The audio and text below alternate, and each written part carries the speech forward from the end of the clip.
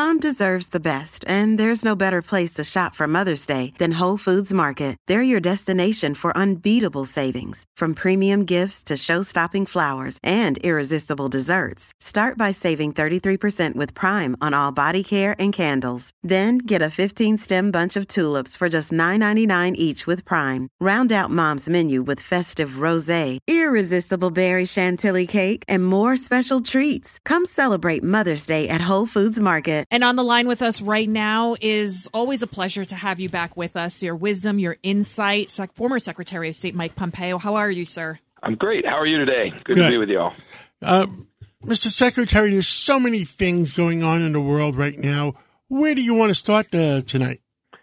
Oh, my goodness. I think one of the things that's getting the least attention that will truly begin to have an even greater impact here in the United States is what's going on inside of China today. These massive lockdowns in Shanghai and other regions are having a huge disruptive effect on our supply chain. We see it in lots and lots of products.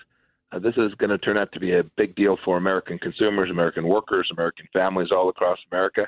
Xi Jinping has really set a course. It's brutal on his own people, but it will have ramifications for us here at home as well. And is it having ramifications on some of the products they're making for us in the United States? I mean, this baby formula, we don't know where, we still haven't analyzed where it's coming from and why we're short on it. And it seems like the states along the Mexican border are shorter than the rest of the states because the government is taking them and giving it to the refugees. I mean, I don't mind helping people, but shouldn't the American people come first? Not at the expense of Americans, too. Yeah. What do you think, Secretary of State Pompeo?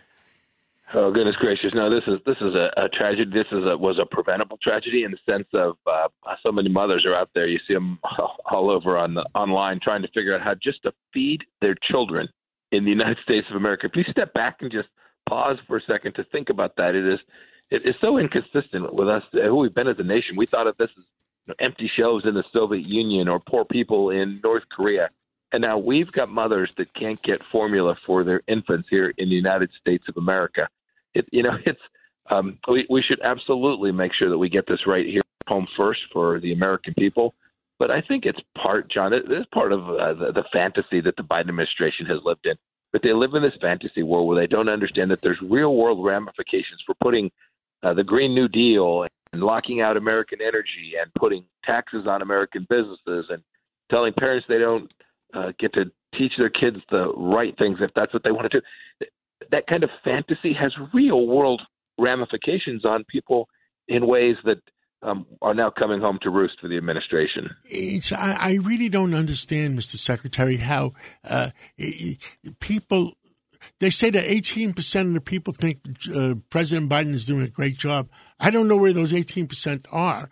It was about the inflation. He wants to pour more money into it or print more money. I mean, that inflation is going to help the economy. I couldn't figure that out. And then he also wants to put more taxes on the fossil fuel industry, and he's canceling leases in Alaska.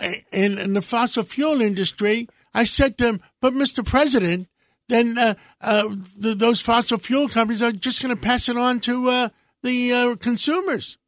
They are disconnected from the things that we all know.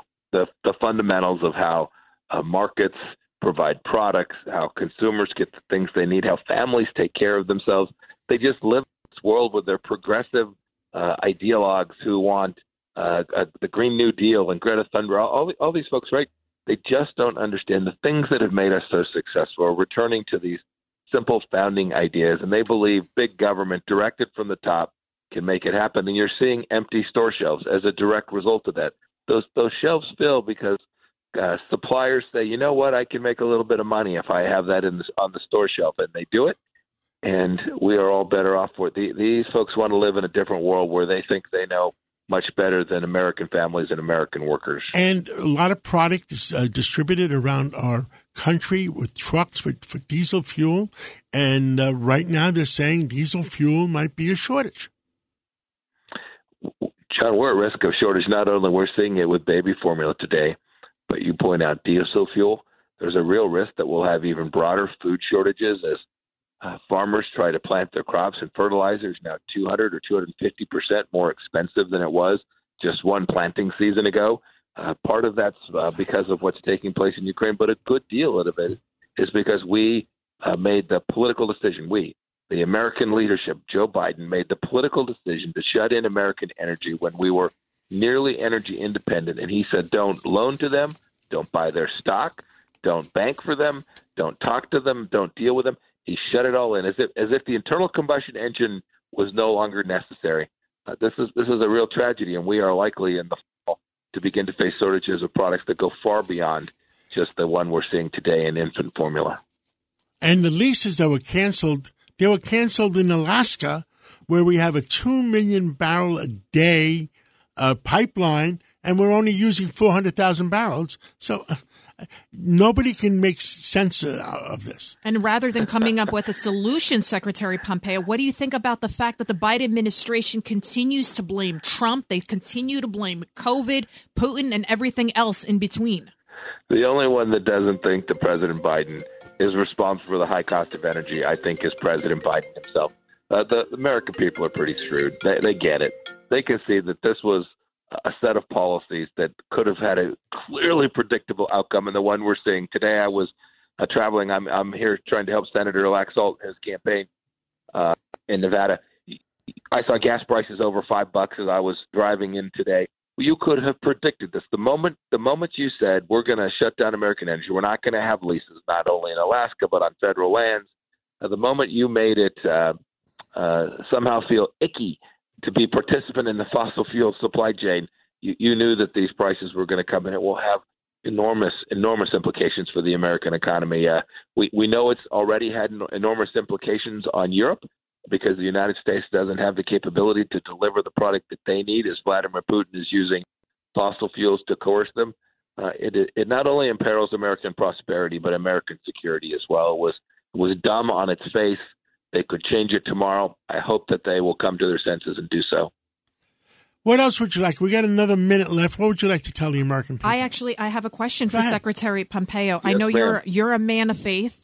I want your opinion on how you feel about this whole politicization of abortion and the fact that they're now protesting and trying to force the justices to make it legal up until birth. I mean, what's your feeling on all of this?